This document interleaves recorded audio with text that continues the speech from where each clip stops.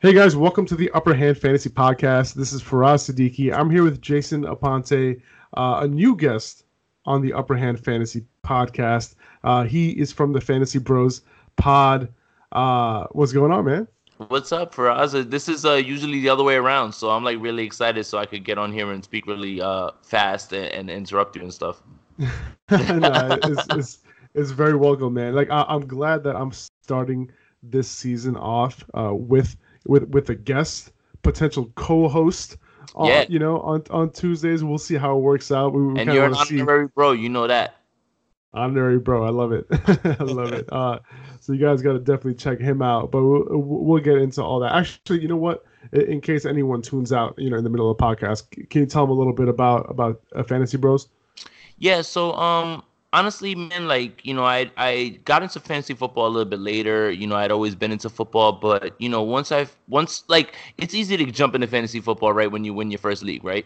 It's like, oh, okay, this is really easy and things like that. It's really not, but what I really got out of it was, that it keeps me in tune with all the other teams. I've learned a lot, and I eventually turned it into a podcast. So what it eventually started out was me and two other guys. Unfortunately, we all have families. We all have real jobs that we have to contend with. Not that this is a fake job or anything like that, but you know how it is. We have the things that put money on the table, and this is our passion, right? So it eventually turned into me and Elvis, we ran through last season, and we do 3 and 4 podcasts per week, and we're gonna get back to that. I mean, it's week 1, it's time to go. Like, this is it right here. This is like what we were like scratching and clawing for information and news and stuff like that, like during this the off season, and now it's time to go now. Now is money time. Everybody's pretty much either drafted or about to draft some.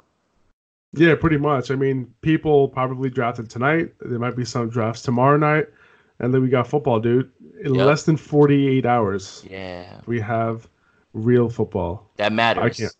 No more, That no is more so crap. much. No more crap watching Game Pass and these preseason games and things like that. Like, there's gonna be crap football, but at least it's gonna matter. At least at this point. Exactly, exactly. So, and this game on Thursday night, Green Bay at Chicago, should be a good one. I'm excited. Uh, 46 and a half total. Chicago's favorite, 3-point favorites. Basically, whenever the home team's a 3-point favorite, that basically means that, it's a pick 'em, but the home team just got the edge right there.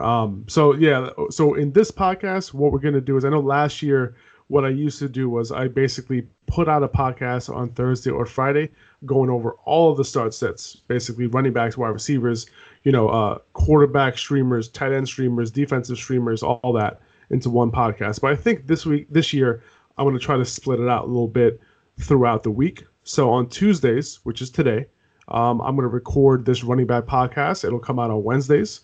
I'll do the same thing for wide receivers Wednesday night. That'll come out on Thursdays. And do streamers and stuff like that later in the week. And then on Fridays, what I'm going to try to do is I'm going to try to put out my DraftKings cash lineup. And we'll see how that goes. It's kind of like a work in progress. I'm going to see what works best for me. I do have a day job too. So just trying to figure out, what works best. And last year, I was able to do it throughout 16 weeks, but it was a clusterfuck. It happened, but, I'm just trying to figure out what the best process is.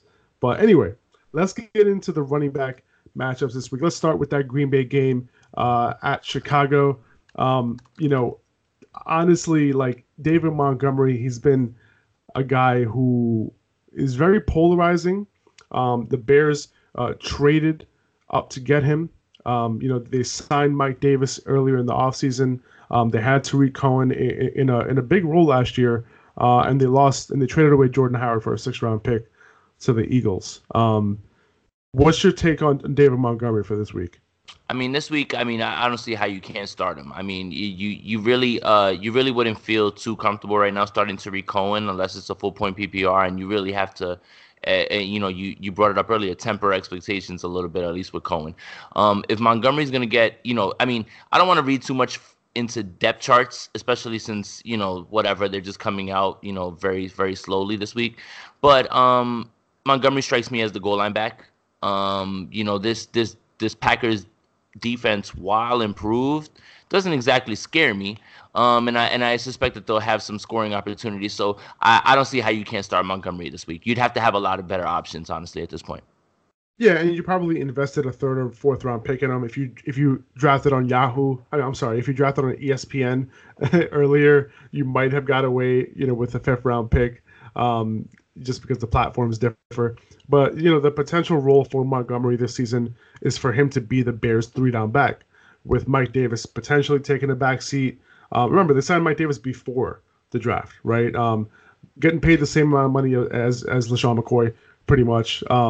Tariq Cohen, I can see him playing more of a satellite role, and that's the hope, right? You want Cohen to kind of be placed in better positions to make plays, but just not touch the ball as much as he did last year as a result of Jordan Howard not being capable in the pass game.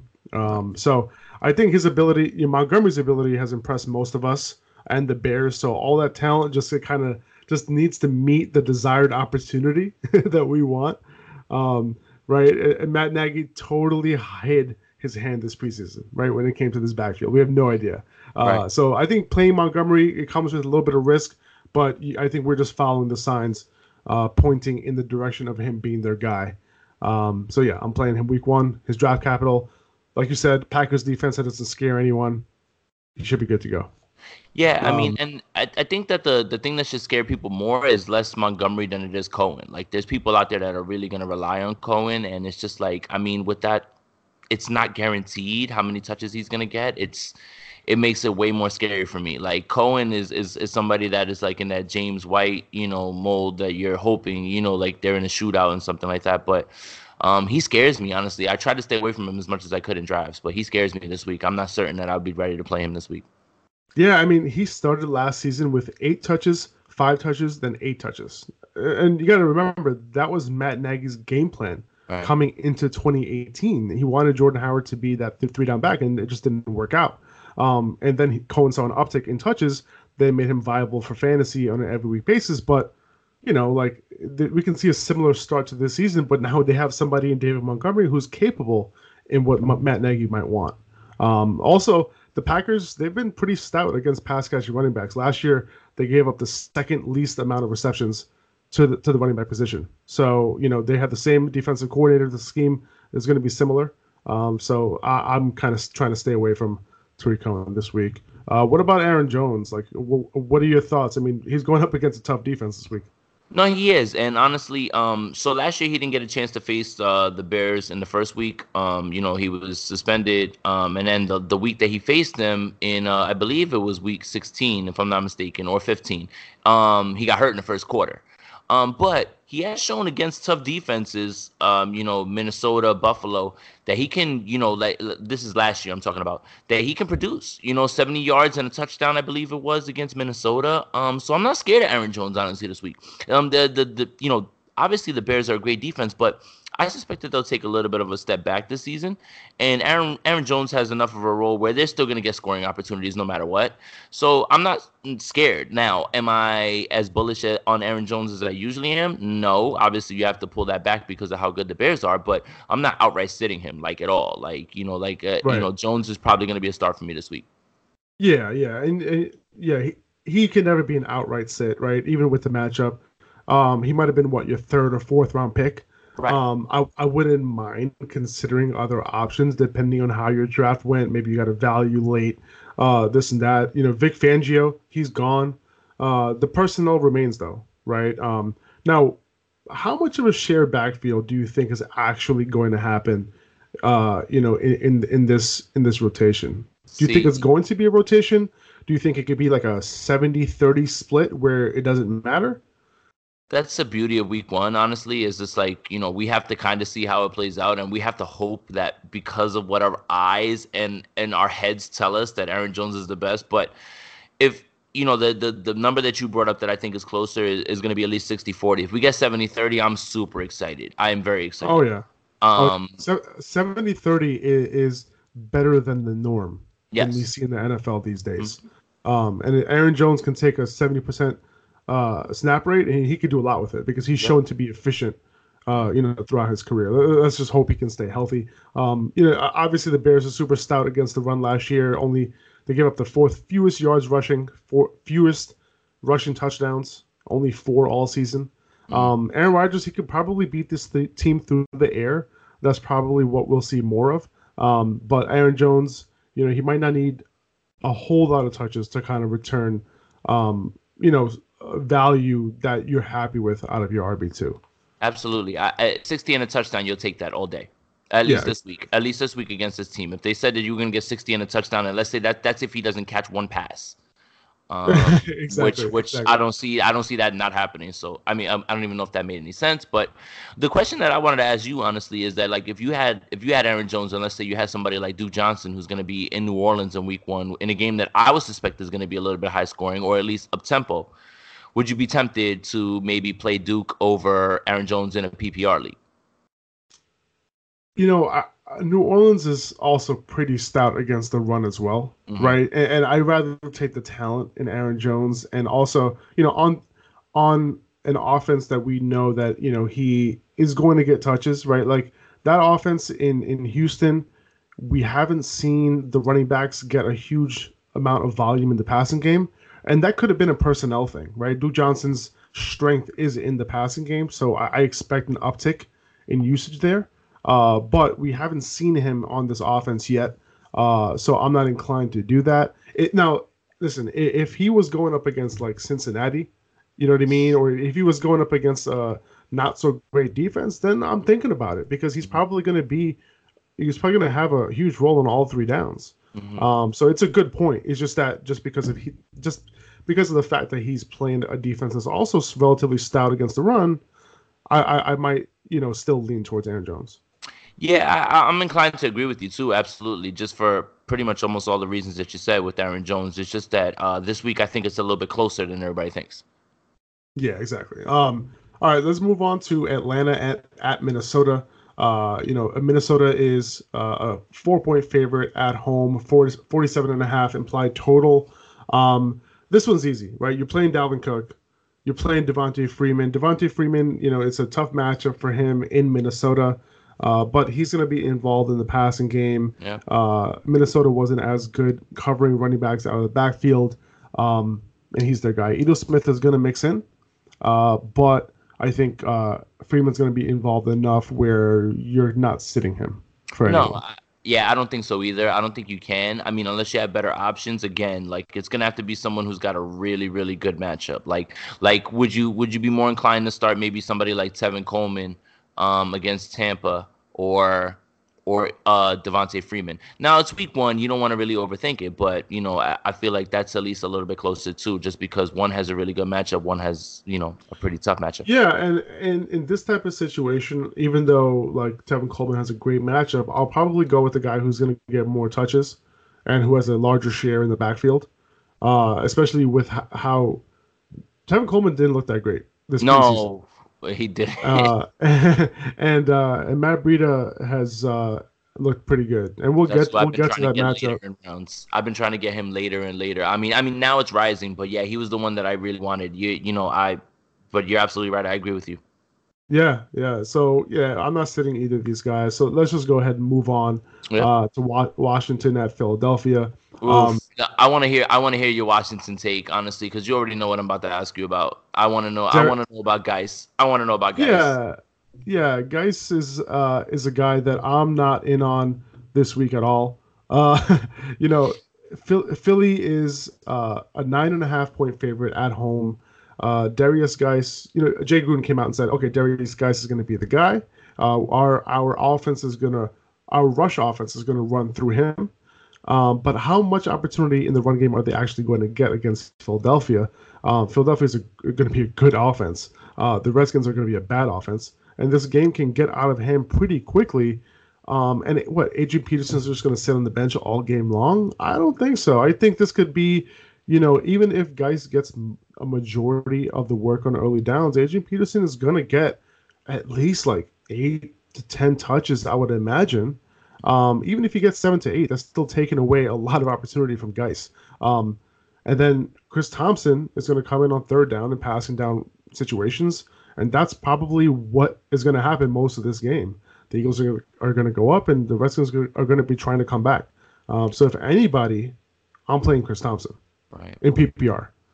Yeah, I mean, and I don't really disagree with anything that you really said. I think that the Geist stuff has gotten out of control. You know, like I understand the talent and everything, but that line is atrocious. This offense is going to be one of the bottom three in the league easily with Case Keenum Easily. under center. So how much opportunity are they going to get? You're right about AP. And as far as Philly's defense goes, I think Philly's defense is amazing, and this is one of my favorite plays this week, whether it be FanDuel, DraftKings, anything like that. And especially if you're looking, let's say you didn't draft a defensive team, and you're looking for a streamer. If they're out there, I love Philly this week against this line. They're probably my favorite defensive play this week. Right. Besides, there's them and the Cowboys, pretty much. Yeah. Yeah, they might be the chalk, honestly, especially with daily fantasy and things like that. Like that's the move, honestly. So, I agree with everything that you said, man. Guys is just going too early for me. I just don't understand like how early like we're gonna take him, and then like you said, with the Adrian Peterson thing, man, Adrian Peterson isn't going to sit around and not like he was in New Orleans and he was like, listen, you need to give me the ball behind, Mark Ingram and Alvin Kamara. He was like, you need to give me the ball, and they got him out of there. I don't suspect that in any way with the Redskins. He's just going to be like, oh, that's cool. You're going to give Geis everything and Thompson everything. Not going to happen. Yeah. I have a feeling that they're just rushing Geis back. Like he's not ready. We heard about an infection right during his after surgery, right? in Washington, everyone has an infection after the ACL surgery. I mean, it's interesting. Like I find this whole situation pretty interesting, especially with Geis not looking. In my opinion, he didn't look that great in the preseason. I think when you start to think about the injury that he had, he looked good. When you think about that, right. So that's what I think people are hyped on. But like to me, he didn't like pop off the tape where I was like, oh my God. Exactly. Like it's one thing to understand that, hey, he's back. We're happy for him. He's being productive, right, in that game. But he didn't show any explosiveness. Everything that people have described as patience, I've described as hesitance, right? Like it's not the same thing. Yeah, exactly. He didn't show it for me. So he just might not be ready. I saw him like stiff arm somebody to the ground, I guess, if you want to get excited to that or whatever. His strength, man. Yeah, exactly. His strength is going to be there. That's like his strong suit, right? But I'm not so high on him this year just because of his situation, his offense, his injury. It's a lot of factors that play into it. It has nothing to do with the talent. That's the thing with guys. Yeah, exactly. And maybe in 2019. 20? Oh, it's a totally different story. All right, on the Eagles side of the ball, Miles Sanders, Jordan Howard. I think both of these running backs should have plenty of opportunity at home against the Redskins. Mm-hmm. They're favored, like I said, they're favored by 9.5 points. Game script should be in a position where they can pound the rock all game long. Mm-hmm. What do you think of these two? Yeah, I mean, if it came down to something like Sanders or Howard over Geis, I think it's both of them. I mean, just because of, like you said, game script, we know what's going to happen. Wendell Smallwood's out the way at least, Josh Adams out the way at least. So now it's Clement, it's these two. I suspect that they're going to be killing a lot of the clock. So that means either Howard, Sanders, both of them are going to get their shots. So yeah, I mean, I just feel like they're flex plays at this point. I wouldn't want to start them as my RB2 or anything like that. But as far as flex plays goes, PPR, I'm going to lean Sanders. Standard, give me Howard. He's probably going to get one goal line plunge at least. Yeah, I can see that. I think, like you said, both are flex plays. Like I could see both of them getting, like, combining for 30 plus touches, right? In this matchup, the Redskins have a decent up front, but like on a per touch basis, it might not be there, but the volume should cover these two, and they should get some goal line or red zone opportunities. Yeah. So I'm fine having both of these guys. The preferred play is Sanders, though, just because he's more explosive. Absolutely. How in on you are you on Chris Thompson? Like, would you rather play Chris Thompson in PPR or these two, Sanders and Howard? So, I mean, it's going to be Sanders or Howard, at least just because I know that there's guaranteed work for them, honestly. But Chris Thompson's not a bad dart thrower at all, especially when it comes to FanDuel and stuff like that. Like, if you're talking about a flex play, you can get him for nothing. And if you're talking about your redraft league, he's probably on your waiver wire. I've been in plenty of drafts where nobody's been picking him up or anything like that. And when you start to think about Tariq Cohen and even James White, who I love, They're all in the same. They're all in the same vein, honestly, man. And and you have to remember, Washington's going to be playing from behind in many games, many. Yeah, As long as he's he's sneaky. This yeah, week the Eagles gave up the second most receptions and the sixth most receiving yards to running backs last season. They were stout up front, but covering them out of the backfield, they weren't as good. yeah, So moving on, Buffalo at New York Jets. I'll be at this game. I'm nice. excited. I'm not excited that it's like the second lowest implied total, meaning that there might not be a lot of scoring. Two good But defenses. I mean, Sam Darnold might do some things, man. I don't know. I think it's. I mean, division game. They have a good defense. You have a good defense. All those games are close. It's not. Yeah, It's nothing. they always It's nothing are. about bad offenses. You guys know each other. They always are, and it'll be interesting because Josh Allen has a little bit more to work with. Sam Darnold has a little bit more to work with. And I'm curious to see that maybe they kind of break through these defenses a little bit and they score a little bit more than this implied total might suggest. Yeah. But on the Buffalo side of things, you have Devin Singletary. They just released Shady McCoy. You got Devin Singletary. You got Yep. Frank Gore. You might get a little bit of T.J. Yeldon. We don't know. I'm good. How are you? Keep How are the you looking Yeldon. at this backfield? how are you? Keep, How? That's what we're hoping for. Keep the Yeldon. keep But the how Yeldon you? away from me on. I mean, obviously he's gonna be in on third downs, but as much as I love Devin Singletary and I've been getting him almost everywhere, you still can't feel confident playing him this week. That like Frank Gore's not going anywhere. He's immortal, man. Like it's just not. Like he's not there to just hang out. So he'll be in there. He'll get 5, 8, 10 carries, right? Like it's gonna take Singletary like 10 to 15 to really trust me, for me to trust him. You can throw him in there if you hope that he gets one of the goal line plunges, but who's to say that that's not going to be Frank Gore? I would like to stay away this week from the entire backfield and see how it plays out if I had better options. Yeah, I agree. I mean, I think these two are very desperate plays this week. Even Devin Singletary. I think Frank Gore is going to get his obligatory 13 carries, right? Singletary is going to round out that rotation. I don't want to test it out and try to find out against this Jets front, right? Like they did lose Avery Williamson, but they have a little bit of depth there. Neville Hewitt, Blake Cashman, who's looked great filling in. Mitch But the Morse, defensive front is nasty. You got C.J. Mosley in the second level, then Jamal Williams on the third level coming in. Quinn, So of course, that whole front is just yeah, really good.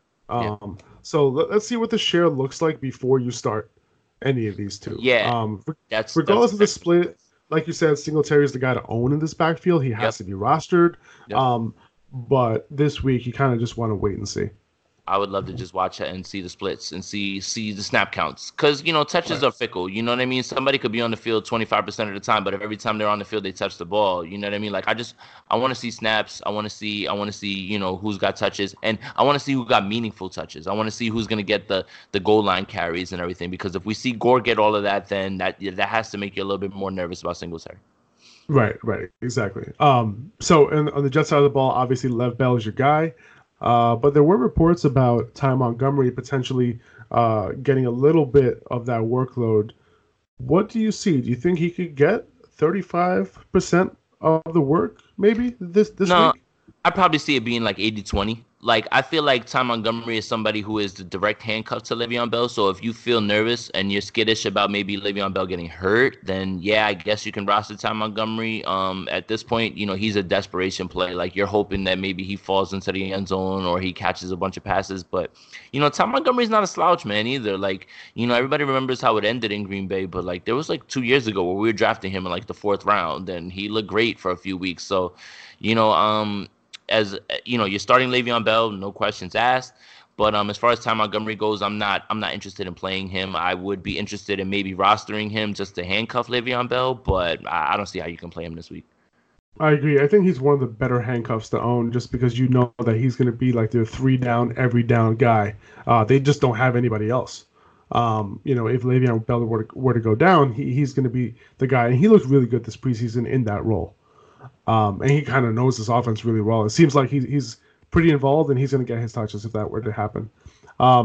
Moving on, Baltimore at Miami. Baltimore, favored by 7 points. Oh my goodness. How much do you like Mark Ingram this week? I love him. I mean, they're gonna run. They're gonna destroy the Dolphins. If any team is worse than the Redskins on offense, it's the Dolphins, hands down. Now you're talking about Laramie Tunsil's gone. Now you're talking about Kenny Stills is gone. Ryan Fitzpatrick, if he finds some magic in Baltimore with this line and this team, then there's something else going on than magic or whatever with him. Because I think the Ravens are gonna run these guys over. Like 7, that's low. I got the Ravens winning this game by double digits easily. And running the ball a ton. So I love Mark Ingram this week. I'm pretty sure I would put an 85% chance that he probably scores this week. I mean, just based off of that, they're just gonna kill them and run the ball. And because of what you said, I think they're going to give him as many touches as they're going to be willing to give him, this week. Like you'll find out like what his max touch number is this week. He should be up in this game. Exactly. I'm not even going out on a limb here. So last year, the Dolphins gave up the 3rd most rushing yards, the 2nd most attempts, and the 4th most touchdowns on the ground in 2018. They did add, Christian Wilkins in the 1st round, and he'll make a little bit of a dent, maybe not even, but they're going to need a lot more if they're going to stop this particular rushing attack of the Ravens. And the Ravens are going to run the ball, not just with Ingram, right? They're going to run the ball with everybody they have, right? Yep. They're favored by 7 points, but like you said, this could turn out to be something pretty bad, and Ingram's going to have all the opportunity in this game. As far as the Miami side of the ball, are you touching either Kenyon Drake or Kalen Ballage? If it's either of them, is Drake, just because they're going to be behind and he's the PPR option. I really think that Kalen Ballage is, I just want to make sure I say this right without being rude, garbage. Like, I really don't think he's good, like, at all. Like, when you watch him run the ball, like, he has no vision or anything like that. And I just don't understand the infatuation at this point. Kenyon Drake must be doing something behind the scenes that nobody is talking about or nobody knows. Like, he must be cursing out coaches, showing up late, because I don't understand how you can watch him and Kalen Ballage play and say, you know what, we need to split these guys. But dude, if it's going to be anybody, it's Kenyon Drake, because of PPR, he's the only one who catches passes, so. Yeah, like you said, Drake has all the tools to be a workhorse back, and there's just something that's not letting these coaches let him become one. It's something, right? It's been multiple coaches. Like, exactly. Is it his work ethic? Is he just not? Is he always looking for the home run play? Mm-hmm. Like, it's something, right? And why are they trying to get Kalen Ballage going? Because he's not good. I don't get it. It's not Darwin Thompson that we're trying to force in here, who's somebody who's clearly talented. Like, Kalen Ballage is a football player. He's just a guy. I don't get it, man. Like, I really don't. Yeah, exactly. And I think even though that's the case, I think Ballage is still going to be involved. Yeah. And because of that ambiguity, combined with the fact that they're going up against the Ravens, like lowest implied total of the week at 37.5, it kind of makes me want to stay away from this entire thing. But like the Ravens did lose some pieces on defense, but they still have a pretty solid defensive line. That's pretty much made for run stopping. So I'm gonna let this backfield sort itself out. And like you said, you're playing Drake if you're playing either of these guys because of that passing down role. And if they're going to be down, it's going to be him on the field. Yep, the same thing with Philly too. Like if it was Philly's defense that's the chalk, it's probably Baltimore's defense that's right there this week. If you're looking for something. Right. Okay. So moving on, 49ers in Tampa Bay this week. That's I'll your be there. team. Are you going? I'll be there. I leave Friday. Oh, amazing. Yeah, so you'll be at your game, and I'll watch some football at 1, but I'll be at the stadium at 4, and yeah. That's what's up, man. So let's talk about the San Francisco backfield first, and yeah. I know this is your specialty here, so I'm gonna let you take it away. So the depth chart came out today, and it said that Matt Breida was listed 1 over Tevin Coleman at 2. That's just I don't even know what that is. It's symbolism because it's Tevin Coleman that's going to wind up starting. These guys are going to split halfway down the middle now that we know that Jerick McKinnon's out the way. I really believe that Matt Breida is the most talented running back on this roster. Like, I've been saying it all offseason. Like, he's cleaned up the catches. If you watched week 3 against the Chiefs, he made an amazing catch on Jimmy Garoppolo's throw. He hasn't been dropping passes anymore. I think he's the best back, and you can get him much later. I think that he's going to be the one who rises to the top. Now, can they both be good? Yes. Would I, if you're asking me to choose one or the other, I kind of feel like it's gonna be Breida this week, man. I mean, he ran all over them last year when we played them, honestly, too. So, Breida just looked better. He just looked better with this team, and you have to understand, like, when we get wrapped up in draft capital on people, Coleman was a draft pick. Breida was undrafted. There's also something to be said about somebody who's undrafted and doesn't want to let go of his spot on his team. And Matt Breida is going to run through a wall and try to play as much as he can, even as much as he's hurt. And he's been showing me more, honestly. So I feel more confident in Breida. You probably can play either of them, I'll say at this point. But if you're going to make me choose one, it's going to be Breida. Yeah, even if this is a 50-50 split, I mean, both can be started as low-end RB2s or flexes at the very worst because of the zone scheme that Kyle Shanahan runs. I mean, it's his system that allows these guys to be really valuable. But you see that Coleman, isn't showing as much as Breida this preseason last year. We know that Breida has been efficient in almost every single game he's played in this system. And you brought it up. He's not dropping passes.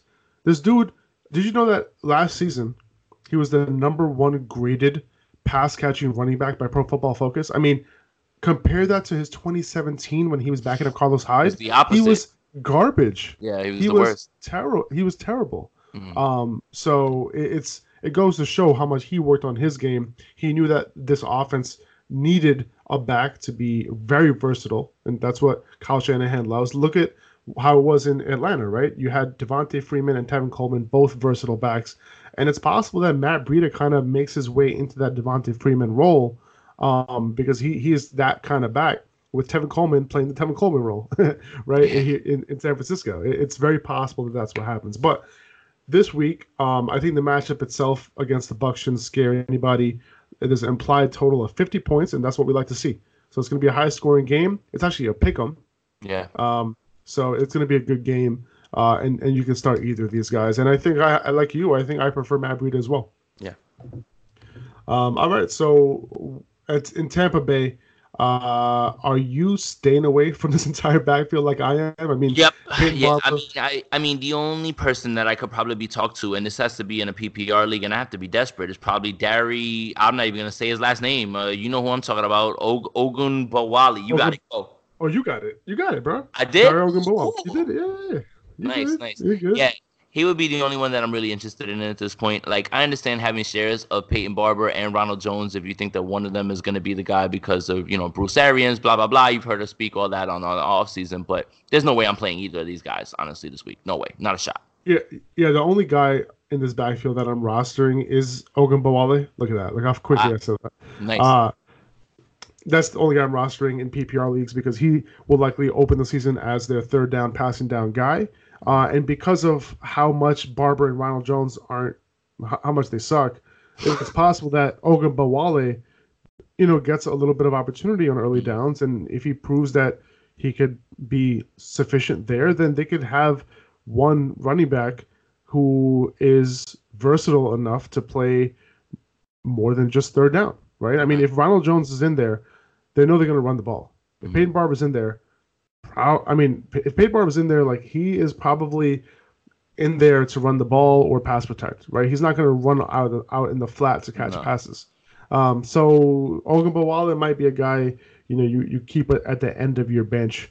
But as far as this week goes, we want to see what the split is going to look like. This is a 3-headed attack at home against San Francisco. It's a good matchup, but who are you going to pick? Let's just see how this plays out, and it's possible that there is no value in this backfield.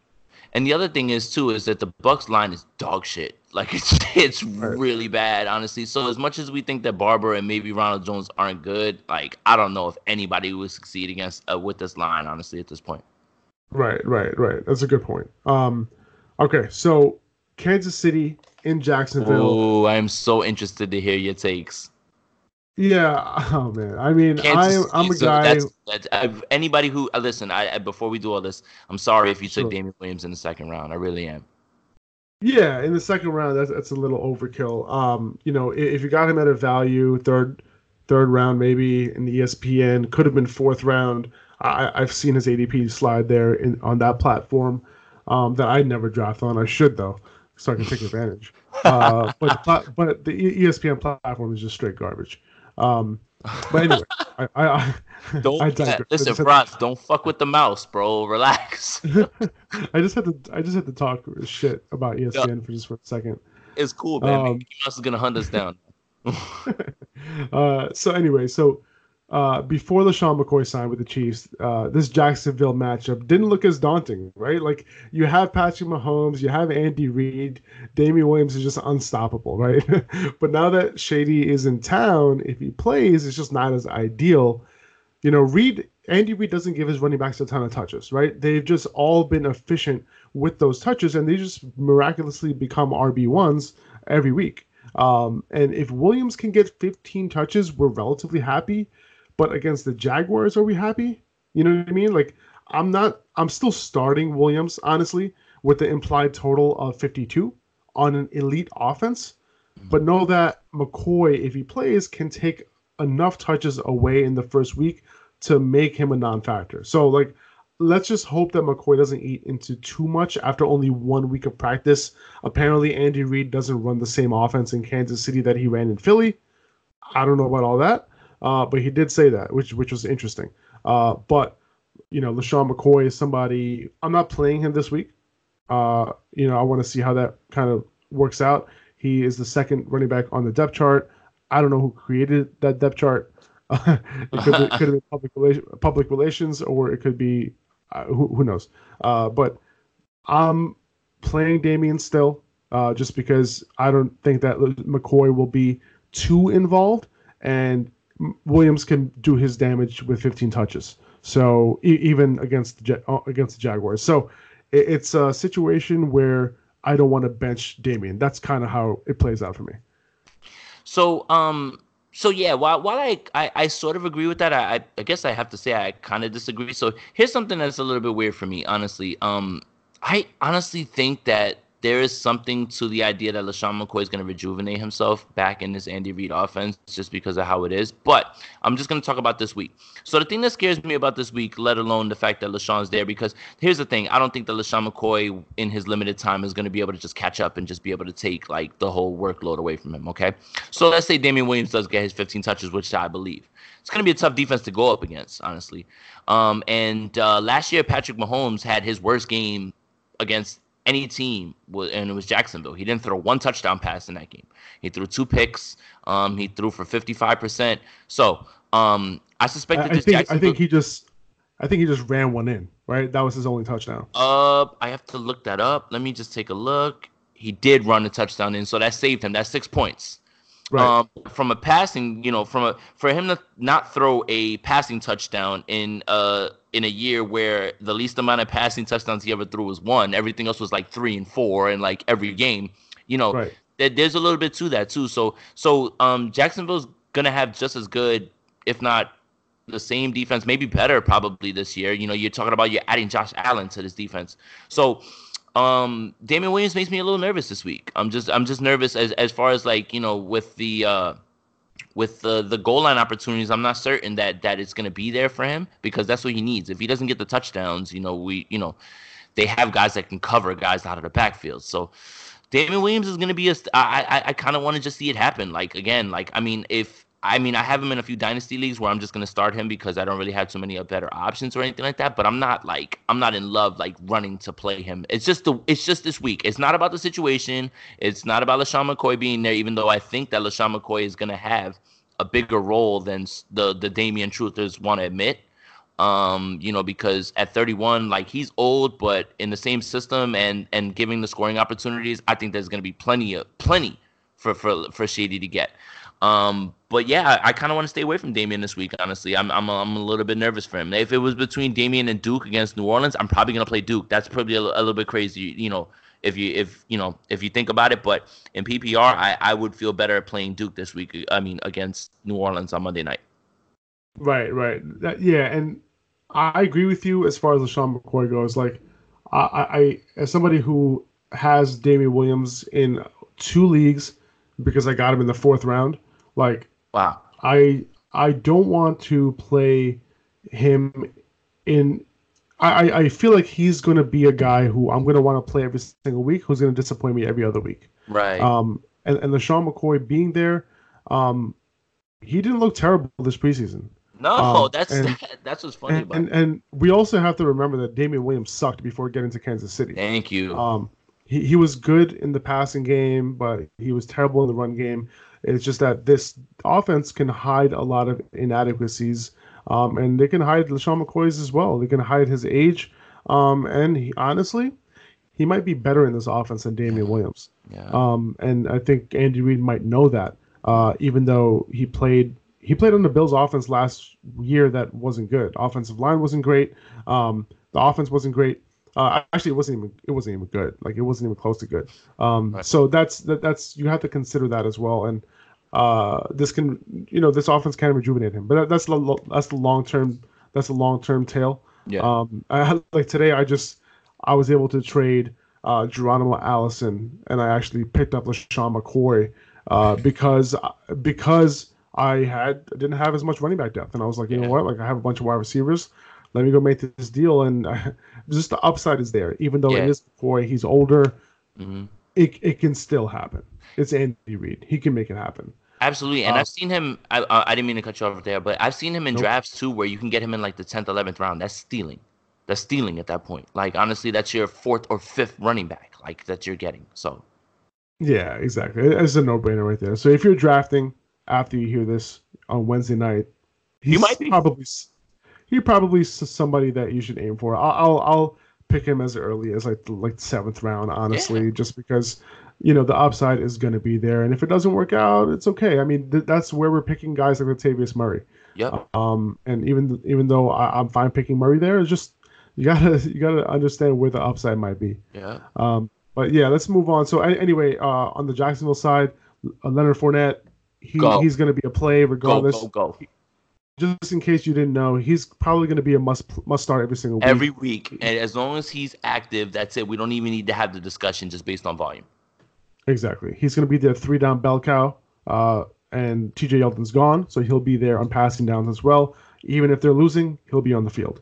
I did want to one little quick thing with Fournette, because you're absolutely right about that. There's no way that anybody's going to take him off the field, and I think that everybody else has been on Raquel Armstead as his direct handcuffed, and that's fine. You know what I mean? I understand you getting nervous about Fournette's injury history, but I think it's really, really, really interesting that Ozigbo from New Orleans got signed there, because if you're asking me who I think is better between Raquel Armstead and Ozigbo, it's probably Ozigbo, even though Armstead is the guy that everybody's been getting a lot of burn on. So just to keep that in your mind. He's definitely more versatile. Yeah. And then you got to think about, in the John DeFilippo offense, you need somebody who can catch the ball, right? And Ozigbo is a guy who could do that. And I was surprised that New Orleans got rid of him, because he kind of fits their mold. He almost seemed like a fake Kamara. He kind of fits what they want to do, right? Like a little bit of a mix between, like, Ingram Kamara, Murray Kamara, right? Like a little bit of guy who had a little bit of power, but can catch the ball out of the backfield too. So it was interesting. Maybe that's why they cut him, because he didn't fit either one. He was like right in the middle. Right. But I feel like if you're looking for that direct handcuff, like, don't sleep on Ozigbo, man. I really wouldn't. I mean, Alfred Blue's on IR, right? So that's it. We don't have to worry about him anymore. Thomas Rawls got cut, so that's it. Like Raquel Armstead has almost been like, it's almost been like anointed, that next guy. But man, just keep your eye on Ozigbo. Let's see what happens, man. If he's not gonna come off the field, but I just wanted to throw it out there. Yeah, definitely. I wouldn't roster either at this point. Like, if you were holding Armstead because you wanted a Fournette handcuff, I would just drop him and pick up somebody else at this point. I agree.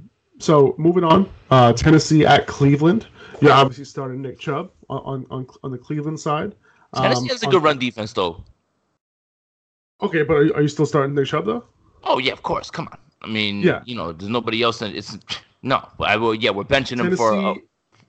Tennessee is going to have a good, they're going to give him a challenge for sure. But, Cleveland is a good offense. He's going to get goal line opportunities. He might get some work on third down, even though they do have a couple of guys who could play on third down. It'll be interesting. I mean, if it was up to me, I would just leave him in on third downs. 15 to 20 touches. That's it. Lock him in. That's it. But as far as on the Tennessee side, like, this is one backfield that I have no idea what to do with. Like Derrick Henry, Deion Lewis. Like, I'm just like I literally went through all these games. Wrote my article, had a little blurb about every single player. The only two guys that I don't have in right now is Dion Lewis and Derrick Henry, especially Derrick Henry. I mean, Dion Lewis is his role is a little bit more clear, I guess. He's going to be the passing down guy, I guess. But at the same time, yes, maybe Cleveland can go up in this game, maybe. But you don't have any confidence playing him. What about Derrick Henry? I mean, I think that Derrick Henry is probably the most dependent on game script of any of the running backs that are in the top 20, 25. You know, that's the point. And that's game script is very, very hard to determine most of the time. I mean, in games like what we talked about before, Philadelphia and Washington, in Philly, Baltimore at Miami, like you kind of can understand how that is going to work out. But in games like this, Tennessee in Cleveland, it's not as easy to figure out how that game is going to turn out. Right. Yeah. So, I mean, I'm not a big Derrick Henry fan. I'm not. But you always have to want to play him in games where you think that Tennessee is going to be winning. How many times do you really feel like Tennessee is going to be leading in any game with anybody, let alone the Cleveland Browns at this point? So, I mean, it's scary. Like, I get it. You're probably going to have to play him, especially considering where you drafted him. If you're drafting Derrick Henry, you drafted him in the 4th, 5th round. I have him on none of my teams because I'm just not a fan. But where you took him, you're probably going to have to play him. But you're absolutely right. Like, if you feel like this game is going to go south on them real fast on Tennessee, then Dion Lewis might be the play because he's the only one who can catch passes on this team. Yeah, and like you said, you're probably going to have to start him. I can see the game staying relatively close if Cleveland just doesn't blow it out of the water in week 1. Tennessee has a decent defense. I mean, they have a few young players that could take a step forward. And their offense has enough pieces where if Mariota were to put it together, this is his last chance, right? They can put it together and potentially make something happen by hook or by crook, right? Like, they have all the pieces. It's just like for them to put it together, it just seems so hard for them to do it. You know what I mean? Right. They have all the pieces on offense. Like, look at their wide receivers. Look at who they have in the backfield. Look at their offensive line. Yeah. They just have everything, man, and it could work itself out. So I'm okay playing Derrick Henry. Just know that he's game script dependent, and he might not get the 18 to 20 touches that you're looking for. Right. The only thing that scares me too is that just like, man, Odell Beckham's gonna be out there with like Malcolm Butler and Adoree Jackson chasing him around, and goodness gracious, God, pray for Tennessee's secondary. My goodness. It's so true, man. It's so true. All right, moving on. Rams at Carolina. Don't start Todd Gurley. His knee's messed up. His knee's gonna buckle in week 1. Right. No, you're starting Todd Gurley. Come on. It's so funny, like, how things have changed in the offseason. Like, throughout, I think, July to August, we probably saw Gurley was probably, like, the number one, like, term on Twitter. And Darrell Henderson was, like, second, right? And then in August, like, that shit just got so quiet. Mm-hmm. So quiet. As soon as Gurley was a full go and he's practicing, like, nothing's wrong, everyone's like, wait, what? What's going on? I think people, we got a little nuts with all that. We got a little carried away with all of that, because you hear arthritic knee and all those things or whatever. But, like, I've seen drafts where, like, Le'Veon Bell is going ahead of Todd Gurley, and it's like, bro, you're smoking reefer at this point. Like, I'm good on that. Like, look, can Gurley get hurt? Sure. What does Gurley give you when he's on the field? And you can get him at the end of the first. Sometimes in the second round, I've seen Todd Gurley going right now at this point. And that's ridiculous. That's stealing at this point. But we got a little carried away with the Darrell Henderson stuff, because even at the same point, and me and you have talked about this on my podcast, and you already know what I'm about to say. Even if he did, God forbid, go down, it's not going to be all Darrell Henderson. Like, people keep sleeping on Malcolm Brown. They keep forgetting that Malcolm Brown is there. Yeah, and someone mentioned, I think, in one of the Instagram comments today, like, hey, go, telling somebody else to go pick up Darrell Henderson, the handcuff for Gurley, and I was like, no, you mean Malcolm Brown, the handcuff for Gurley. If Gurley were to go down, Malcolm Brown would likely assume his duties as the guy, and Darrell Henderson right now, he's struggling a little bit in that offense. He's not used to running those zone runs. He didn't run that type of offense in college, and that's showing up in preseason. So. He's been playing like deep into these preseason games, and they've been keeping Malcolm Brown and Todd Gurley on ice. So that tells you what you need to know Yep. about that backfield situation. But what will be interesting to see is what kind of snap percentage Todd Gurley plays, who's complementing him, how many touches are distributed throughout that backfield. That's going to be an interesting thing coming out of that Rams game. Yep. But there's no doubt that Todd Gurley is in your lineup. Same thing As with far as McCaffrey. on the Carolina side, you got Christian McCaffrey most likely playing 100% of snaps. 105% of the snaps. Like somehow he plays more snaps than is possible. Right, he's running back and wide receiver at the same time. So and quarterback. He threw a touchdown last year, man. Get him out there. Just give him the ball. That's it, Cam. You're done. That's it, man. Detroit at Arizona. You're playing Kerryon Johnson, especially with the draft capital that you spent on him. Hopefully, he has a majority of this backfield. The preseason wasn't so kind to us when it came to giving us some hope for him becoming their 3-down back. CJ Anderson was very involved, and because of that, I think that he's actually an okay play this week. I think if you're desperate, Detroit going run heavy, this week if they can. The preseason gave us a good indication that CJ is going to be a regular part of this rotation. I think Kerryon's gonna outsnap him, outtouch him, but I think there might be enough carries and looks in the passing game to keep Anderson afloat as a fantasy option. So if you add the fact that he's going to be their goal line back, he can have some real value. Arizona gave up. They were the only team to give up 2,000 yards rushing, the only team to give up 20 rushing touchdowns, and one of two teams to allow over 400 rushing attempts against them. And it really, I think a lot of it depends on how this Cliff Kingsbury offense plays out.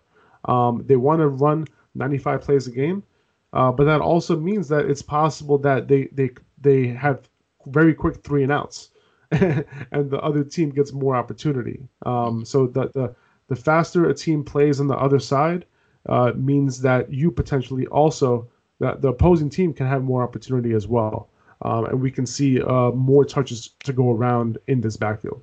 Yeah, absolutely. I mean, and you're right about that, about them wanting to play fast, but I think that Detroit wants to slow it down. So if they get those 3-and-outs, they're just going to take their time with the ball, honestly. So yep. I don't disagree at all with the CJ Anderson take.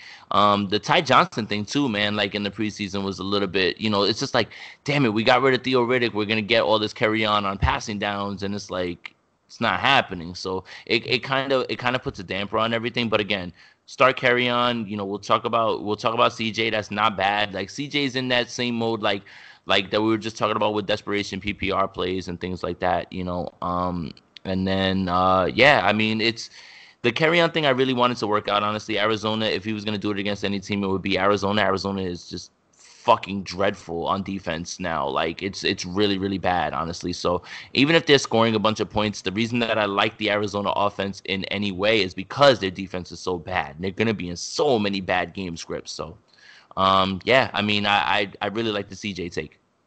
Yeah, and on the Arizona side, obviously you're playing David Johnson. Yep. Now they might be able to run enough plays where David Johnson can run like 75% of snaps, but still play more snaps than guys who are playing 90% of snaps. Yeah. So right. If you see David Johnson off the field, it might not be the worst thing in the world. Yep. It's probably a good thing. You probably don't want him playing 90%. You probably don't want him to play 90% of like 90 snaps. No. If that were to happen. But yeah, so moving on to Cincinnati and Seattle. Chris Carson, just a lovely play this week. He has to be in your lineup. Yep. You drafted him to be there or not. You might have drafted a little bit early and got him at a really good value. It's funny, like he was being drafted in the 6th round earlier this offseason, and then he just moved right up to the 3rd. I was going to say he's in the 3rd. Yeah, so it's interesting that if you can get him late, you got yourself a really, really good value there, especially with him potentially being more involved in the pass game. They're going to have a lot of opportunity. Cincinnati is pretty bad. They're not good, and the Seahawks are favored by 9.5 points. Yeah. Just like at home. So this is no team ran more. As far as rushing percentage, no team was higher than the Seahawks last year, and they're just going to continue doing that in week 1. Yeah. Carson's easy. That's the easy one, honestly. The Penny thing has lost a lot of steam because, like you said, he was going in the sixth, and that was based off the idea that everybody thought that Penny was going to take over and all the offseason hype that he got. Got to watch him a little bit in preseason, and he just didn't look as good, honestly. And all the reports out of camp are, hey, he's falling behind and things like that. So, like, I'm interested to know if you think that Penny this week is going to be somebody like a PPR desperation play, like the same thing with C.J. Anderson, the same thing with a few of the other guys that we were talking about. Well, there's no indication to think that he should be a play this week. Now, it could be a post-hype thing where afterwards we're like, oh, okay, Penny actually got 40% of the snaps. That was actually going to be part of their game plan. That's actually what they wanted to do with him. That's possible. But there's no indication from preseason. Coming into this offseason, I was like, you know what? Penny could take a step forward, and it'll be a Carson-Penny backfield. Like Carson can get 60%, Penny can get 40%. But that doesn't seem like that's going to be the case. Coming into week one, it seems more of a 70-30 thing where Carson's the main guy and Penny might be unplayable. But as the season goes on, it's possible that Penny starts being PPR relevant, and you can make him. He has some standalone value. Right now, he's simply a handcuff. What I forgot to bring up too, because I was trying to think about it with Detroit, and I didn't want to sound stupid. I was able to save myself, but I believe Detroit brought in J.D. McKissic too, which like really really puts a damper on Kerryon, like for real, like on third downs, because it means they're literally looking for anybody who can take third down work, right. Whether it's Ty Johnson, whether it's McKissic, whether it's Riddick. It's totally fine because McKissic will probably get hurt week one. That's also true. Both can be true. Both can definitely be true. But your point is well taken because of Detroit's intentions, right? Like that's what you want to like keep an eye on. Like, what is their intention? Do they just not want him to have that role? And that's what it seems like. All the moves they're making. Ah, man, it sucks. It's funny. It does. I didn't mean to put a damper on that, but I forgot to bring it up, and the reason that it jogged my memory is because we were talking about Seattle. I'm really glad you brought it up because I knew that they signed somebody, and I just Googled while you were talking. Mm-hmm. Lions signed running back, and I forgot who it was, and you brought because I knew it was a pass catching guy. Right. And you brought it up, so I appreciate it. I mean, he knows Darrell Bevel and all that stuff too. I think he was there at least one of the years that he was there. Was it? Or I could be mistaken. But McKissic was there for 2 years. So okay. Darrell Bevel was there the year before, right? Okay. Yeah. Right. Yeah. Right. So on the Cincinnati side, you're starting Joe Mixon. If you're if you had Mixon on your team, you were a little bit upset that the Bengals re-signed Gio to the extension that they did. He's making like $5 million a year. Yeah. For that what you thought was a backup role, but you don't get paid $5 million to be a backup. You get paid $5 million to have an integral part of the offense, and it's very possible that Gio continues in the post Marvin Lewis era to be an integral part of their passing downs in that backfield on third downs. Even though Joe Mixon is more than capable. I mean, he's like in the upper echelon of pass catching backs. Who could do it all. And you want to be that like he's a monster. Workhorse. Exactly. So, and he could do a lot after the catch too. So it's a little bit disappointing because it kind of limits his upside this year and next year if they keep him. But yeah, you're starting him. I'm not comfortable starting Cincinnati. Starting Gio Bernard right now. It's getting a little late, guys. All right, if we make a little mistakes here and there, it's getting late. It's 12:30, in the morning right now.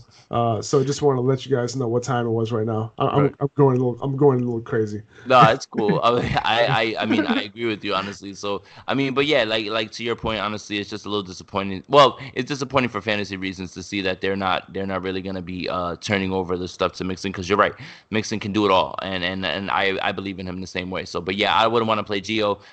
But yeah, Mixon is still a play. The thing is game script with him too. Honestly, that's the other thing. It's like when they're behind, like they get blown out, his numbers tend to suffer. They have to be in good game scripts, and I'm not certain that that's going to be this. But again, you can't bench Mixon.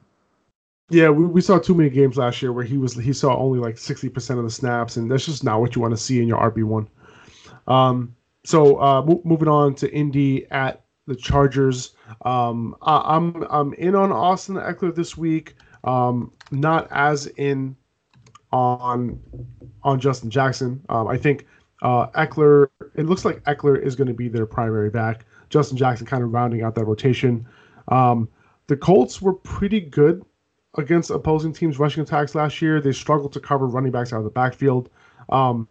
And Eckler's best attribute is catching the ball out of the backfield. When you consider how bad the Chargers' offensive line is going into Week 1, we can see them take advantage of those short and quick passes to overcome that deficiency. So I think Jackson will get the majority of the short yardage and goal line work, but we should still see Eckler in on non-goal line red zone snaps. So I think Jackson's like a flex play at best. I don't think he carries enormous upside. I think Eckler and Jackson will have similar amount of touches on early down. So, with Eckler having most of his role in the passing game with those early down touches, he's definitely the play here. I just wanted to mention those 3 games that they played last year without Melvin Gordon. Eckler played 68% of snaps or more and averaged 20 opportunities per game.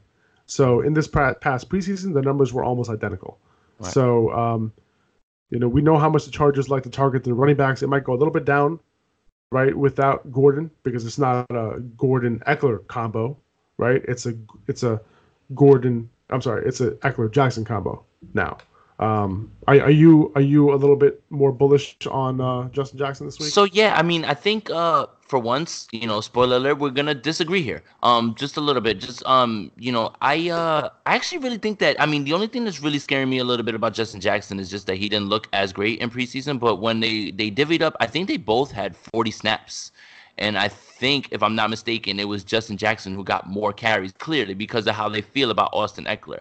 I kind of talked about it on my pod, and I don't know if you really remember, but Austin Eckler, they tried to turn the whole show over to him, and it was in a Tennessee game in London, and it didn't really go so well. Like they don't want to use him in that way.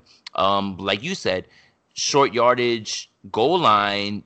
Justin Jackson has value, honestly. So I mean, while I understand the PPR upside with Eckler, if we're talking about PPR, it's Eckler. But I don't think Justin's such a bad play, honestly. And I see a world where maybe Justin outscores him if he falls in with 2 touchdowns and maybe 20-something yards. Is he probably going to wind up outscoring Austin Eckler? Maybe. That's 12 points with 2, with 20 yards. And if that's no catches, 14 points. That's it's a possibility. So I just think that this Justin Jackson is not owned enough, if that makes any sense for me. Like when I start to see his ownership rating, you've got to be kidding me. He has to be up in the 80s. I don't know. I think that Melvin Gordon, not being there, I think it's mostly the Austin Eckler show. I think there isn't enough upside with Jackson unless Eckler were to go down. I think that's the reason why Justin Jackson isn't owned as much. And when you mentioned those 40 snaps each, it was because Jackson played a bunch with the second team as well. So like the first team snaps, Eckler played like 69% of those snaps, and Jackson stayed in when the second team came in. But yeah, no, and that was one indication where like they were like, okay, Eckler's our guy, in early downs. We want to preserve him. But yeah, like you said, Jackson, is going to have value because he's on a good offense, and they're going to get goal line attempts. But this offensive line concerns me a lot. And I think Noel Kung now, and because of that, like that short passing game is going to be where it's at for them. I think Eckler's going to take advantage of that. I think Jackson could get a couple targets too, but he didn't get. He might not get as many opportunities. With Eckler there, exactly. But yeah, so we already talked about this. The Colts. Oh, we didn't talk about the Colts side yet. Marlon Mack, I'm starting him, right? Like obviously he doesn't have the upside that he did, with 30 weeks ago. Andrew Luck. Right. But I think the Colts are going to try to be more dependent on the run. I think the Chargers' run defense is probably their weakness when you compare to the secondary, when you compare to their pass rush ability, right? He'll likely get his touches. He's their goal line guy. He might even see more opportunity on third downs. We saw some more usage of that in the preseason, towards the end of the last season as well. And we saw games, I think 3 of his last 5 games, he had like 23 or 24 plus touches. So he can handle it, and they're okay with giving that type of workload to him. So we could potentially see like a 250, 260 touch season from Mac. Maybe not on as good of an offense, but I think they'll be okay. Yeah. Well, I mean, here's the thing too: is I don't see this game getting out of hand, no matter what, no matter who's the quarterback. Like this game's going to be very close. They're going to want to, like you said, I feel like the Colts are going to want to slow down the pace. And Mac's going to get his touches. This is not a Naheem Hines game. This doesn't feel like a Naheem Hines game for me, honestly. When they're going to have to either they're going to be getting boat raced or they're going to have to keep up. It's going to have to be one of those things. So, yeah, I mean, I really was a little bit off of Mac after the Luck retirement thing, but this week, if he's on your team, I don't mind it. I really don't. I mean, if he scores one touchdown and he gets 60 yards because we know he's not going to catch any passes, I think you're fine. Again, that feels like the benchmark for like any starting running back for me. Of like if you give me 60 and a touch, I'm good. I can live with just that. Yeah, and that pretty much sounds like what Marlon Mack can give you in any given week. And he's probably like, a poor man's Chris Carson, like as far as his role is concerned. Not like that he's, just because he's like that early down guy, might give you a little bit of third downs, and he's kind of touchdown dependent. Yeah, right. Absolutely. It's kind of how I see it. As far as the next matchup with the Giants in Dallas, Dallas being 7-point favorites. This is a good streaming option if they're available, but people are already on that.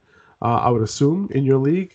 Obviously, you're starting Saquon Barkley on the Giants side. On Dallas side, you're starting Zeke if he signs, but if he doesn't, I think Tony Pollard is a must play as well. I mean, he played a 3-down role, a workhorse role with the starters in the preseason. I think he'll be the workhorse against the Giants if Zeke doesn't sign. He looked the part in both the run game and pass game. You got that amazing Cowboys offensive line blocking for him. I think he'll be more than fine. With them favored by 7 points, with a good defense against a potentially bad Giants defense. And if he's not coming off the field, like he'll get a lead opportunity, even if it's only for 1 week. Yeah. I mean, listen, I'm going to give you guys some premium fantasy advice that you're not going to get anywhere else. If Zeke is active, you start him. You're welcome. And if he doesn't, Pollard is a start. Absolutely. You have to play him. I just feel him like he's in a little bit, the RB2 range, the high RB2 range. He'll be there. I mean, he's not going to do what Zeke's going to do, but I mean, give me the guy who's going to be down. He played all the first reps, with the offensive line when they went through the dress rehearsal. So, obviously they think that he can do it. Will Alfred Morris mix in? Yes, but still at the same time, it's got to be Pollard. So yeah, I agree with you. But yeah, my Zeke advice, just know that you heard it here first, that you need to start Zeke whenever he plays. Do you think he's signing before week 1? I do, and that's why I actually had a draft. I want to say 2 nights ago, and the 4th pick, instead of it being Zeke, was DeAndre Hopkins, and I had the 5th pick, and I jumped all over Zeke, because even if at this point he just misses week 1, whatever, it's fine. You know what I mean? Like I can plug him in for week 1, and then if he's fine and he's there week 2 the rest of the way, I'm good. So I mean the risk is it's not as crazy. It's not Melvin Gordon. Like Melvin Gordon, I really, really, really don't believe is going to play this season unless he gets traded. I really don't believe it. Yeah, it's going to be Zeke will be back. Yeah, exactly. It seems like they're super close. They're just, I mean, like they offered him close to Todd Gurley money. It's just a matter of time before they figure something out. Yeah, it's fine. Yeah, Pittsburgh and New England. You're playing James Conner. Yep. He's going to be their workhorse in New England. I'm definitely playing Sony Michel. Yeah. At this point, it was the roller coaster for me. I was really in on him right after the Super Bowl, then off of him after his surgery, and then after they got Damian Harris, and then in on him again. He's now at this point, he's their clear ball carrier. Yeah. He might even add some receiving skills to his repertoire this season. And now that he's the clear guy in preseason and camp, I think he's back as a solid RB2 in what should be a high-scoring game with Pittsburgh. 20-plus carries along with goal line opportunities is what we're hoping for from Michel in any given game this season. And he's delivered more often than not when he's given that type of opportunity. Absolutely. I found myself getting him more and more as my RB2, like especially if I started receiver, in certain leagues. Like it And you're was happy with that, aren't you? yeah, 100%, man. I mean, name me another RB2 that can give you 15 plus touchdown upside as long as he's on the field. And that's what I think Sony can do. As long as he's there. Now, yes, you're starting Sony. I also love James White in this game. I figure this game is going to be a shootout there, and all these throws underneath are going to be all to White and to Edelman and to Gordon. So I like White here too, man. I think in PPR, I think you have to play him this week as well too. I mean, I want to play White in games that I think there's going to be a lot of points because that's when he's going to need to be used. When he went off last year, see a lot of what everybody's going off of with White was, oh my God, he went off.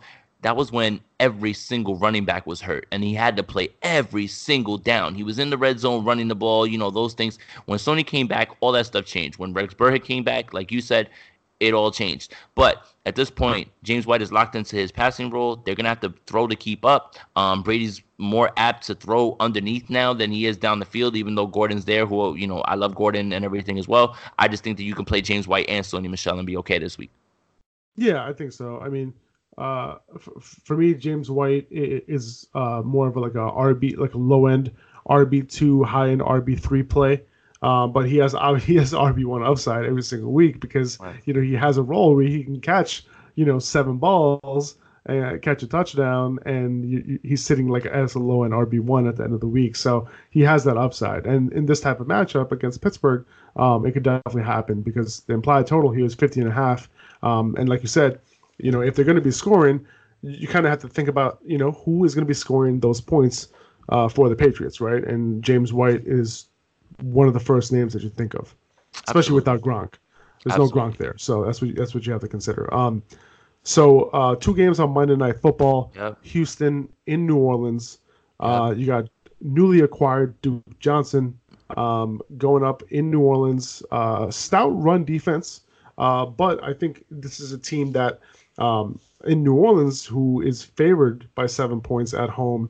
Mm-hmm. I think Duke Johnson's going to be pretty busy in the passing game. Yep. Yeah, I mean that's the thing that we know we're gonna bank on is that the line is shit. If you're playing Duke Johnson because you think that he's gonna be running the ball all over the place, you're sadly mistaken. Same thing for Carlos Hyde. Like the thing is like when you add in the fact that Carlos Hyde is super diminished and this line is really bad and they need to be winning most of the time for him to be good. It makes me more and more in love with Duke when you start to think about it, honestly, because they're going to have to throw more. This team is just equipped to throw more because they have better receivers. They have a great quarterback.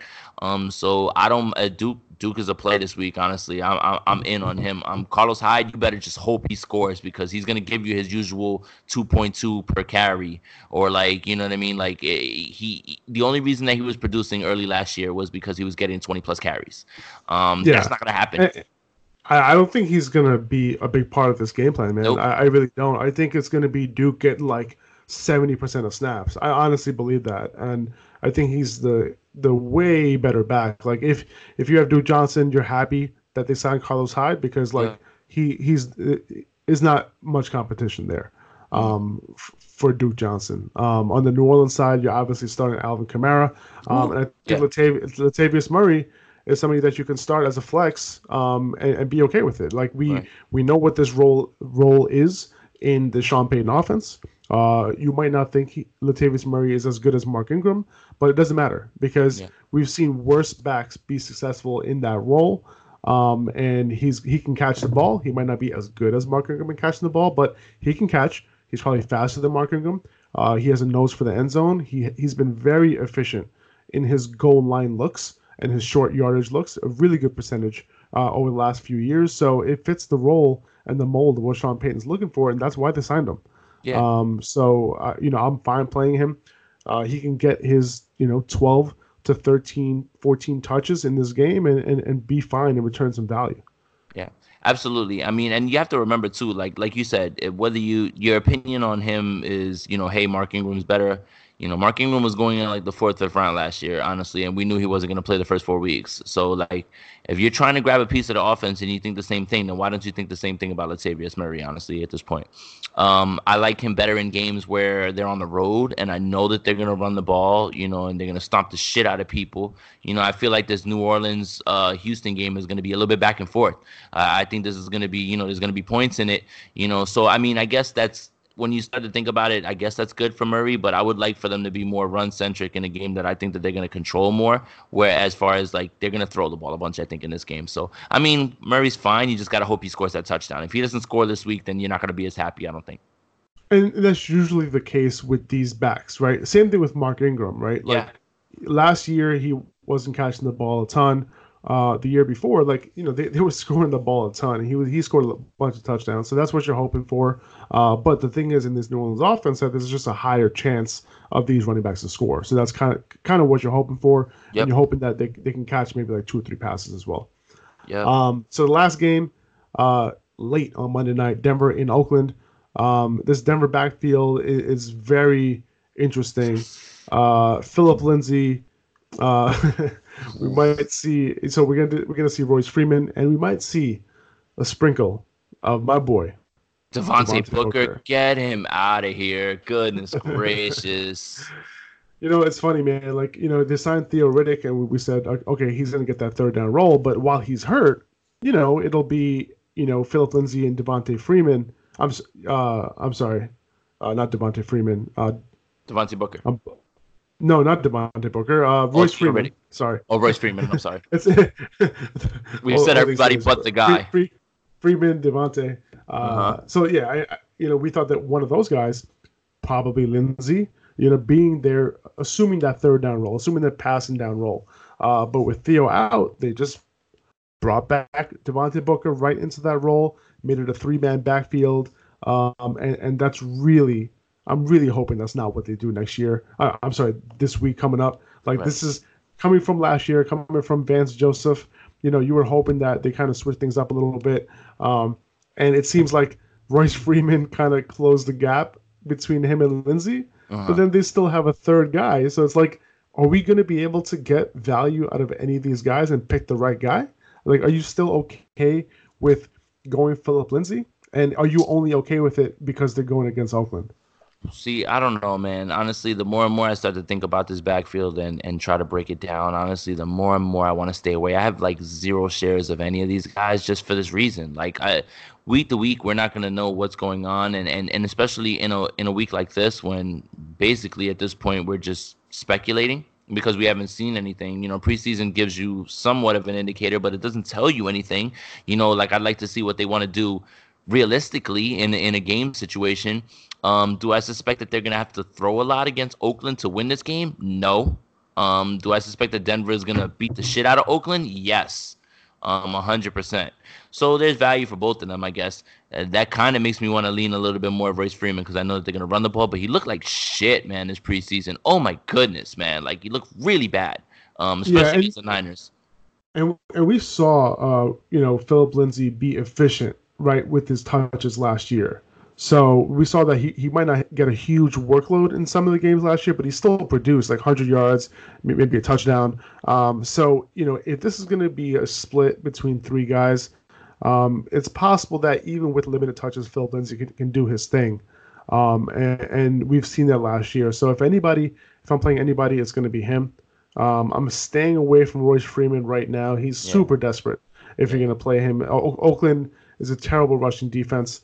And they're not going to be able to hold this rushing attack if that's the way that they choose to attack Oakland. Because you can attack Oakland any way you want. Like, you can pass the ball against them, you can run it against them. Like, you can do what you want to do. On the Oakland side, you're definitely starting Josh Jacobs. I'm super interested to see what happens on third downs and in those passing down situation. Whether Jalen Richard comes in for all of them, for some of them, for none of them. We'll see. So we'll see what kind of role and how much of a workhorse Josh Jacobs truly is, and what they envision for him coming into the season.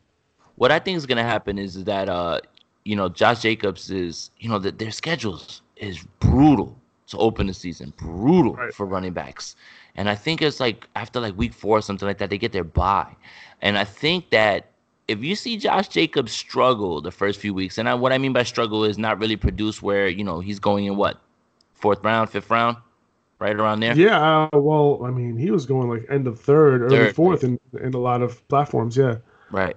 So, I mean, considering where he went, after like 3-4 games, there's going to be a lot of panic Jacobs owners. That's when you pounce and you Right. and you go for the trade at that point. I don't suspect that these first few weeks are going to go well for him. I don't want to play Jalen Richard. Regardless of how, I know that Derek Carr does not push the ball downfield, but with Antonio Brown, I'm suspecting that he's going to have to. They've got to do something. I'm good on Jalen Richard. Yes, we'll play Josh Jacobs, but temper your expectations, especially this week, man. Yeah, exactly. So, Josh Jacobs going against Denver, it's not like the best matchup in the world. Mm-hmm. But at the same time, you want to understand that like he's going to be involved in the passing game, even if it is on early downs. So he could potentially still give you a solid floor in PPR leagues. He's going to be their goal line guy as well. So there's a lot of ways that he can kind of bring you value, even if he's only the early down guy, and against a good run defense in Denver. Speaking of the Raiders, did you hear what John Gruden said about the Hard Knocks storylines? No. So they let Keelan Doss go, right? That's somebody who they've been talking really crazy about on Hard Knocks and things like that. And they asked him, Right. They asked John Gruden, like, oh, but it seems like you guys liked it. He goes, oh, that's some HBO storyline or whatever that was thrown out there or whatever. Like, okay, That's so funny. So wait a minute. So Hard Knocks is now Love and Hip Hop, and like All or Nothing is like the actual like real reality show, like because that was the one giving you insight. So I mean, this has been a dumpster fire of a Hard Knocks, and it's just a little bit of what I suspect is what's gonna happen with the Raiders this season, like a complete dumpster fire. I think it was more on Hard Knocks than anything else. I think this was the worst season of Hard Knocks I've ever seen. It's been already kind of going downhill a little bit. The Rex Ryan Jets one was like amazing, right? Like that one was super memorable. Like, let's go get a fucking snack. Like that scene was just like amazing, right? Yeah. Especially as a Jets fan, it was just amazing. But yeah, I mean, it was a lot of Antonio Brown. I got that. No Josh Jacobs. Like, I didn't even see him. Was he even on the show at all? Like, Nope. like maybe there was a glimpse of him fucking knocking on wood or some shit. I have no idea. But who else? I mean, I didn't see a lot of those guys, man. No Tyrell Williams. Like, I had no idea if he was on the team. Yeah, man. Like, it was a lot of Renfro, right? A lot of him. Well, it's always like it's the quarterbacks, the 5 quarterbacks that they have. I mean, even though Peterman got put on IR, they picked up Kaiser. They got, I mean, I think what Gruden's trying to do is start a whole lineup of quarterbacks, and he's close. I mean, all he's got to do is get a few more. He's close, man. Just keep doing it. Right. But yeah, man. But yeah, I think that's it, man. We went through all the games. Cool. Thank you, bro. It's been I think an hour and a half. Thank you. If you guys made it this far into the podcast and you listened this far, I appreciate it. I honestly doubt anybody's still here. But I still appreciate it. Thanks for listening. Dude, tell them where they can follow you on social media. Yeah, so on Twitter you can follow me at Jason Aponte, JASONAPONTE 2103. And you can follow the podcast page, which I'm trying to pull up. And remember, Jesus, I'm the worst. At Fantasy Bros Pod on Twitter, at Fantasy Bros Podcast on Instagram. Nice. Appreciate it, man. Thank you so much for having me, bro. You know it's awesome when we link up, and you're gonna be all over my show and everything once we make it work or whatever. But I'm happy to have you on here, and yeah, man. I always love talking football with you. For sure, man. All right, I'm going to bed. It's 1 a.m. Tomorrow, I'm going to have the wide receiver podcast out, going over all the wide receiver matchups and how these guys match up in the slot, on the outside, who's getting shadowed, all that sort of thing. So hope you guys listen to that as well. So take it easy. I'll see you guys. I'll talk to you guys soon. Later.